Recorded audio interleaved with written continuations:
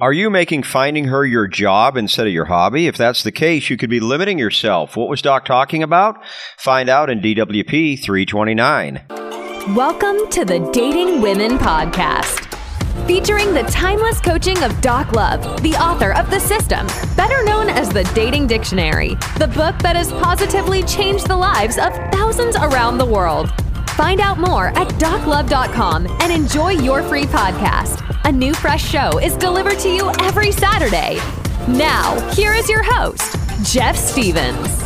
A lot of times you can be pushing without realizing it. It's great to have Ms. Right, but if your pursuit of her becomes like your job instead of a hobby, you're not approaching things the right way, and Doc will help you get back on track coming up. And thanks for being here. Before we get to this, don't forget to read the You Changed My Life letters and get your own copy of the System/Dating Dictionary at doclove.com/Dating Dictionary Podcast. That's doclove.com/Dating Dictionary Podcast. All right, you'll hear me reading this, but this is all Doc. Why I suggest you make finding her your hobby and not your job.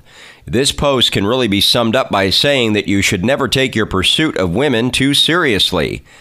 In your career or job, you have to take things seriously. Not that you can't have fun there as well, but there's a constant pressure when that activity is what allows you to pay your bills, save for things you need, and yes, date. Dating and your pursuit of Ms. Right should never be put in the category of your job or career. Your job or career is tied to your survival. Finding and keeping Ms. Right isn't, no matter how much a part of your brain lies to you and tells you it is. Ask a guy going through a breakup how important he thinks his ex was in his life. You need to look at the whole dating thing as a fun hobby. I mean, do you need to win your fantasy football league to survive? Do you need to get under 100 on the golf course to survive? Do you need to bench 245 to survive? Of course, you don't. Just as you don't need to have a successful date to survive. Now, when you have Ms. Right, you treat that relationship as an important and key part of your life. In fact, it's the most important relationship you have because ask a divorced guy what a breakup cost him. I'm simply talking about the pursuit of Ms. Right. Some guys make it a do-or-die proposition, and that's the wrong way to go about it. You have to not take it too seriously and have fun with it, as you'll get a lot further with her because women can sense when you're pushing. Remember, guys, if dating feels like an obligation, it's time to reevaluate your attitude towards it. Until next week, thanks for your support. Doc's take on this in just a second. Now, if you aren't quite ready to buy Doc's book, why don't you get a taste of what he's all about in his free 7-day dating course, doclove.com/course. That's doclove.com/course. Now, it's time for Doc's take. Guys, this week we're talking about make finding her your hobby and not your job. Your job, that's your survival. I mean, for most of us anyway. You got to work to eat, work to pay your rent, all that stuff. Job is a need. Having her, it's great, but it's more of a nice to have. So pursue that like you would any fun hobby, but don't make it like your job where it's a must-do, must-have, all those things. What say you, Doc? You put a big load on your mind. You make it real hard on yourself, and you don't want to do that.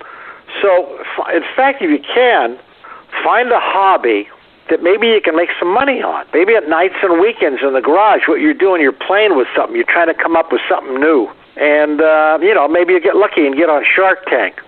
But you got to find something you're passionate about. On the other hand, it might be baseball or football. It might be that.